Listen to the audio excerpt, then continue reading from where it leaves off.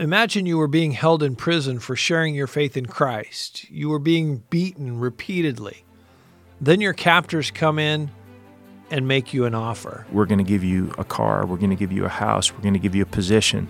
We're going to take your entire family. We're going to offer them education. We're going to offer you a job and so on. If you will stop preaching the gospel, if you will convert to Islam. Today we'll hear about someone who faced that choice. Jesus never promised his followers an easy path. In fact, he told his disciples that the world would hate them. He sent them out as sheep among wolves. Jesus' words came true in the life of the apostles, and they're still coming true today in the lives of his followers around the world. Join host Todd Nettleton as we hear their inspiring stories and learn how we can help. Right now on the Voice of the Martyrs Radio Network. Welcome to the Voice of the Martyrs Radio. My name is Todd Nettleton, and we're going to have the privilege today of talking with Brad Phillips. He is the founder and the head of the Persecution Project Foundation. That is the principal partner the Voice of the Martyrs works with in the country of Sudan. And I want to tell you a little bit about this interview. We actually recorded this interview many months ago, and we had it all ready to play for you. And then my friend and coworker Peter Yasik, who we talked to here last week on Voice of the Martyrs Radio, got arrested in the country of Sudan and put in prison and put on trial. And one of the charges against him, or one of the marks against him in the eyes of the Sudanese government, was the fact that he worked closely with Brad Phillips and the Persecution Project Foundation. So we made the decision, hey, we're not going to air that interview while Peter is in prison there. We don't want to make things potentially worse for him. So we held off on airing it at that time. The stories that Brad is going to share with you are stories that challenge you, and they challenge me as well, to choose gratitude over complaining, to serve the Lord joyfully. We're going to meet some believers who are doing that, even serving the Lord in prison, even serving the Lord under torture. But before we get to those stories, we need a quick history lesson. In 2011, South Sudan broke away from Sudan. The original country of Sudan split in two, forming two countries, South Sudan and Sudan. One of the areas that remained under the control of Sudan is the Nuba Mountains. Around the time the two countries split, the Islamic government of Sudan launched a war on some of their own people, including those who live in the Nuba Mountains. Brad's going to tell you about a modern-day hero of the faith living in that area, but first let's let him fill in a little more background information. In Sudan, there's 50 different language groups. Some people say 100 different language groups or tribes that are known as Nuba. They have a history that goes back to Christian kingdoms hundreds and hundreds of years ago. In fact, 500 years ago, they were forcibly converted to Islam when the Moors came down from Spain. And in the last 100 years, really the last 75 years, there's been a resurgence of the Christian faith in the Nuba Mountains because of missionaries coming from America, from Australia, from England, and other places. In about 6 languages out of those 50 of the major language groups, the Word of God has been translated into local Nuba dialects. And VOM has been actively engaged in bringing in lots of copies in print and digital form into the Nuba Mountains to those groups. And one of the most exciting experiences for me in the last 3 years was to get to know Matak. He's somebody who was the first convert in his community, which is the Krongo people in Braham County. He was one of, if not the first convert in Sunday school more than 60-some years ago. He's 78 years old now. And so as a boy, he came to faith in Christ, and he grew up to become a pastor, and he grew up to become basically the spiritual father of those people. As a result, of course, he became a target of the government, and they targeted him because they view, and they still view now, the gospel and Christianity as a threat to the state and as a threat to Islam. And so when I met Matak, it was at a gathering, hiding in the caves in the Nuba Mountains. We were being bombarded because they've begun an aerial bombardment campaign back in June of 2011. And we were actually at a worship service, and one of my friends there said, "You need to meet this man." And I met him, and Of course, when you first meet someone, they don't tell you everything about themselves.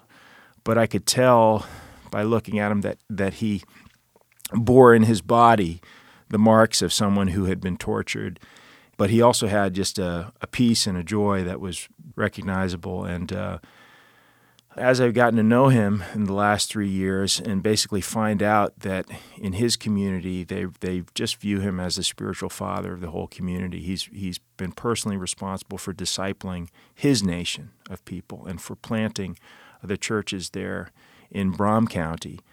Matak's story is amazing because he was given the choice over and again to escape, and he was moved 4 different times from prison to prison to prison. Each time he was put through a process where he was offered, sometimes he was offered carrots and other times he was given the stick.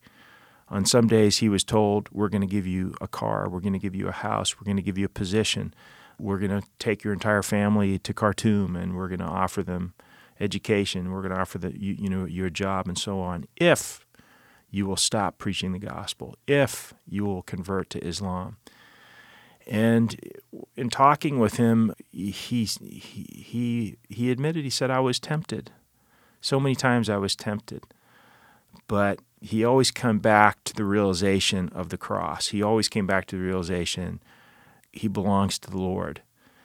And he knew that God loved him because of what he did on the cross for him through his son. So he never was able to accept those offers. But then at the same time, on the other side, he went through tremendous beatings. He was beaten to the point of unconsciousness. Recently had the chance to bring him out to another country for medical treatment, and we sat with the doctor as we went through x-rays and MRIs and everything else and interviews. And I learned even more of the gory details of what he went through. And some things are just hard to even express or speak, but you can imagine. But he was beaten to the point of unconscious so many times that he broke several vertebrae in his neck. He broke a number of vertebrae in his lower back. He had problems with his bowels. He developed bowel cancer. He has a problem with his eyes. He continues to suffer from headaches and all kinds of things because of the torture that he went through. But you expect when you meet somebody like that just to be hearing complaints because that's what I would do. And instead, what the most shocking thing of somebody like Matak is you don't hear complaints. What the complaints that you hear is, oh, I miss so much the time when I was in El Obeid prison. I miss the time when I was in El Fasher prison. I miss the worship time that I had with my brothers in prison. I wish I could go back, And you think, which is an amazing statement. You think, this guy, are you crazy? What they did to you. In fact, it was because of his success as a pastor and as an evangelist and in winning Muslims to Christ and winning to Arabs to Christ that they had to let him go because they feared. He was converting too many people in the prison. He was converting too many people. They didn't want to make a martyr out of him because he had such a support in the Nuba Mountains and he was known. And they didn't want to give that victory to the church. But at the same time, they feared keeping him in the prison because he was taking not Africans and converting them to the gospel. He was taking Arabs who were in prison. Some of them were prison guards, and some of them were prisoners or criminals or whatever, the reason that they were in there. And so in every prison that he went to, he had a church, and they worshiped. So this is a man who really has the joy of the Lord, and he really has had more than one opportunity over a long period of time to count the cost and to take up his own cross and to be able to really make a choice to die. And his response was, I was willing to die. All that I had to do was be tortured. All that I had to do was sit in prison all these years and be separated from my family. All I had to do was to fight against believing the lies that they were telling me that my family had died or my wife or this. And he has 9 children and he has grandchildren, but he has many, many, many thousands of spiritual children and grandchildren. And I've never seen a man treated with such respect in the Nuba Mountains, and you can walk almost anywhere. And if you're with him, you might as well, it's like being with the president. When you hear a story like that, what questions do you ask or how do you respond? It makes it impossible for me to give up because when you meet somebody like that, it's inspiring. And when you see just the riches that this man has, you realize that's where it's at. This guy is rich. I want to be like him. Which is interesting that you say that he's rich because one of the things they offered him was riches. They offered him money, they offered him a job, they offered him this, but now here he's been faithful and he's rich, not financially maybe, but in relationships and family and blessings, he's certainly a wealthy man. He really is. And what's exciting for me is that he is such a reproductive Christian that he has borne many, many, many other mataks. I meet with a number of them every time I go and see him. I meet other of his actual family and his spiritual family, and you can just see just how prolific and effective he's been just by being faithful. Do they talk about the preparation to face persecution? Does he talk about how he prepares them, or do they talk about that, or do they just say, well, look what he did, and that's really all the preparation they need? I don't think in the Nuba Mountains people are discipled in a way where they're told, okay, now this is what you need to do to prepare yourself for the persecution. You grow up there and you see and you know and you observe and you watch. The believers there know that there is a cost for becoming a believer. And they also know the cost of unbelief. They know what life is like for Muslims, and they know what's real and what's not.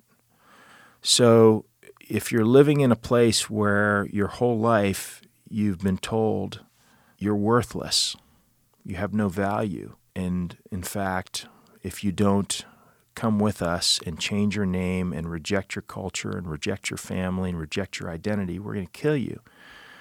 And then somebody else is teaching you, no, you do have value. In fact, you're so valuable that God was willing to sacrifice his son on the cross.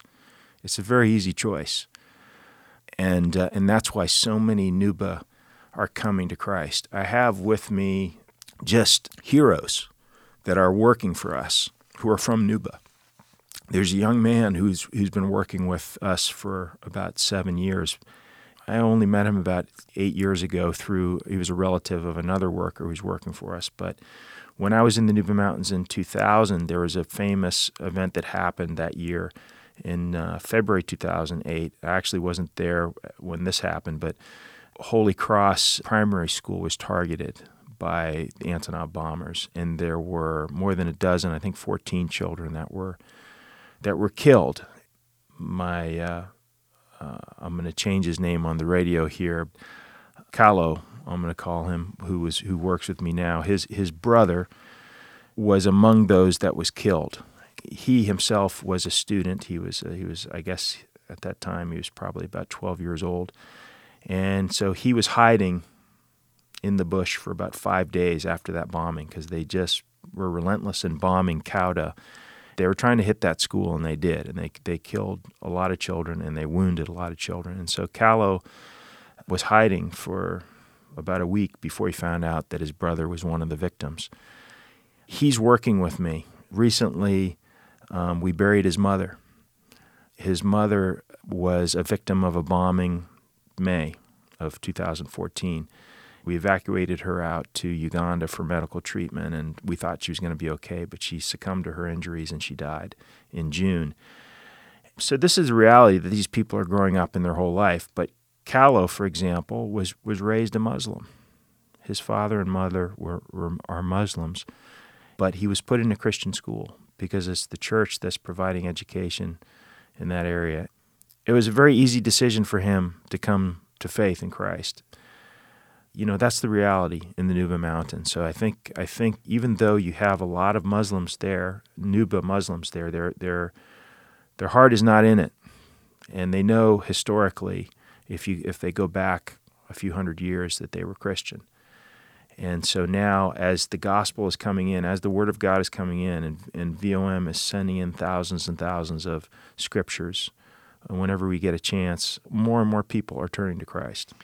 What are some of the other things that Voice of the Martyrs is doing? Because you've mentioned Bibles, Yeah. You've mentioned some of the medical care, but just talk a little bit about what VOM is doing in Sudan. I think VOM is doing a tremendous work in the Nuba Mountains, and it's really just a privilege to be able to participate in a small way.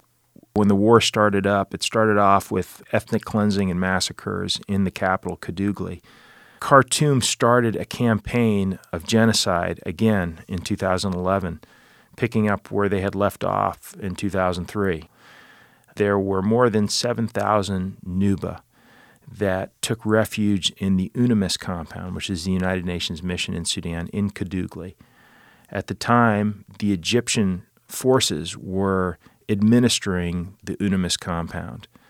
And these 7,000, some people have said as many as 9,000 Nuba who were hiding in UNAMIS were betrayed by those Egyptian forces, and they were forced to abandon the compound. And the intelligence services of the National Congress Party, of the SAF, the Sudan Armed Forces, were invited basically into UNAMIS to pull out all of the ethnic Nuba.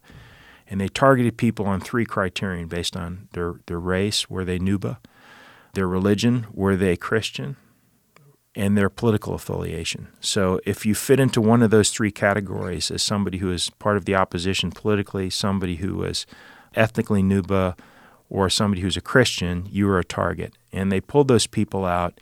And the story that I heard over and over again in July 2011 in Kauda, in the rebel areas, was that they said they slaughtered us like goats. I know you've been to Sudan, Todd, and you've seen a goat slaughtered. And it's a really messy process. And they have a little dull, short blade basically cutting the head off of this animal. And that's what they did to 7,000 plus Nuba, majority of them Christian, in June of 2011. And following that slaughter, they launched a campaign of genocide targeting the remaining 1.2 million Nuba in southern Kordofan state. They're using Antonovs and MiGs and Sukhoi jets to bombard those people, to force them to hide in caves so that they won't cultivate and live a normal life. And that's the circumstances, and that's what has created the environment of there's just a tremendous need that VOM has been responding to, especially working through the church. And there are incredible medical needs, for example. VOM has been one of the first groups. I mean, all of the foreign NGOs were expelled by Khartoum. And VOM has been one of the few groups that's been willing to go back in there and try to serve the people there, especially encouraging and equipping the church. And so medical needs, VOM, I can say right now, is, without any exaggeration, is the largest provider of medicine in the Nuba Mountains. There's more than 160 different localities where there are some type of medical facility, and about 60% of those are being supplied by VOM. Water is one of the most basic needs all over the world, and most of the sickness and disease and dying is from water-related illnesses, meaning people are either they don't have water or they're drinking dirty water from hand-dug wells or from mud puddles. VOM has been responsible for helping us launch a campaign to repair broken wells, and action packs, which is the heart of one of the donor-related outreaches of VOM ministry, have been a tremendous encouragement, especially to persecuted believers that have been displaced by the fighting. And we had a wonderful opportunity recently to overcome a lot of muddy roads and insecurity issues and stuff to get a large consignment of action packs up to thousands of families that are hiding in the mountains up there. And those are always accompanied with blankets and with Bibles and with other resources and materials to encourage those families there. Of course, they're incredibly encouraged and grateful, and singing and dancing and all kinds of things breaking out when those resources come. Just to be able to have a blanket or to be able to have a tarp to protect your family when it's raining and your children are dying from waterborne illness because they're exposed to the elements, it's a life and death difference. So people are incredibly grateful. We're working with a number of pastors there, coming alongside the pastors. And these people are really courageous. They're like Matak. These are people that are going out, regardless of our involvement, they're already going out there and going door to door evangelizing their Muslim neighbors in some remote areas in the Nuba Mountains. So when they get a bicycle or a motorbike or some type of resource that they can use as a tool, man, they're so excited. And so, again, life-changing. It's life-changing, and it's life-changing for the people that they reach. Right. But it's also life-changing for them because they feel just so much more valuable, and they feel so much more capable with just some simple, small thing that we would take for granted every day. I want to talk a little bit about your experiences because there's been some cost to this ministry for you too. You've been robbed. You've had challenges along the way. Why do you keep doing it? Yeah, I'm asking myself that question sometimes. And, I heard a good message the other day from one of our friends talking about the different responses to opposition. And, there are some people respond, they say, well, I'm going to carry on and be faithful and do this ministry, but as soon as I have any kind of difficulty or opposition, I quit. Then there's another category, or the lady or the guy says, I'm committed and I'm willing to die, but if my children are affected, I quit. And then there's the third category, people like Matak, who say, well, I was willing to die, but the only thing that happened to me is I got tortured for 7 years in prison, so I'm so grateful. So I definitely don't fit in that last category. There's been a lot of times where you want to complain and you want to quit, but you get inspired when you meet people like Matak and you think, I want to be like that. And I think for every person, as a believer, you have peaks and valleys in your life, and you have times when you fall, but then you have to get back up. Peter betrayed the Lord, but then God was still able to use him afterwards. You don't know how you're going to respond to difficulty until you're in difficulty. And I don't think that there's anyone, I mean, even talking with Matak, he confessed so many things to me over the last couple of years through his experiences, and at the end of the day, it was just the reality that God is real and that God is enough that sustained him. And I hope that's what will sustain me. Brad, thank you for sharing. Thank you for your ministry, for being our partner in Sudan, and for taking this time to talk to us here on VOM Radio. My pleasure. Thank you, Todd. We've been hearing from Brad Phillips telling us about our brothers and sisters in Sudan who God is using in the middle of fierce persecution there. You heard today how meaningful it is when these believers receive a Voice of the Martyrs Action Pack. You can send one of these and encourage someone by meeting very practical needs, as well as sending the message, hey, you're not alone. You're not forgotten. The body of Christ remembers you. We here at Voice of the Martyrs will send you a special bag along with a list of materials that you can place inside the bag. You fill it up, either buy the materials, or if you have good used like clothing items, put those in the bag, send it back to us. We will make sure it is delivered to a Christian family who needs it in one of the hostile and restricted nations where we work. And again, Sudan is one of the nations where we're delivering action packs. You can get all the details on how you can send an action pack. You can even order the bag from us. We'll give you a link to find that information at vomradio.net. Again, that website, vomradio.net. While you're there, you can also hear past episodes of the Voice of the Martyrs Radio. You can subscribe to our podcast, and you can even send me a note. Let me know that you're listening this week to VOM Radio. One of the most hostile places to share your faith in the world today is the Islamic Republic of Iran. It's also got to be one of the worst places that you could get thrown in prison. Daniel Bauman has done both, and we're going to hear his amazing story next week right here on the Voice of the Martyrs radio network.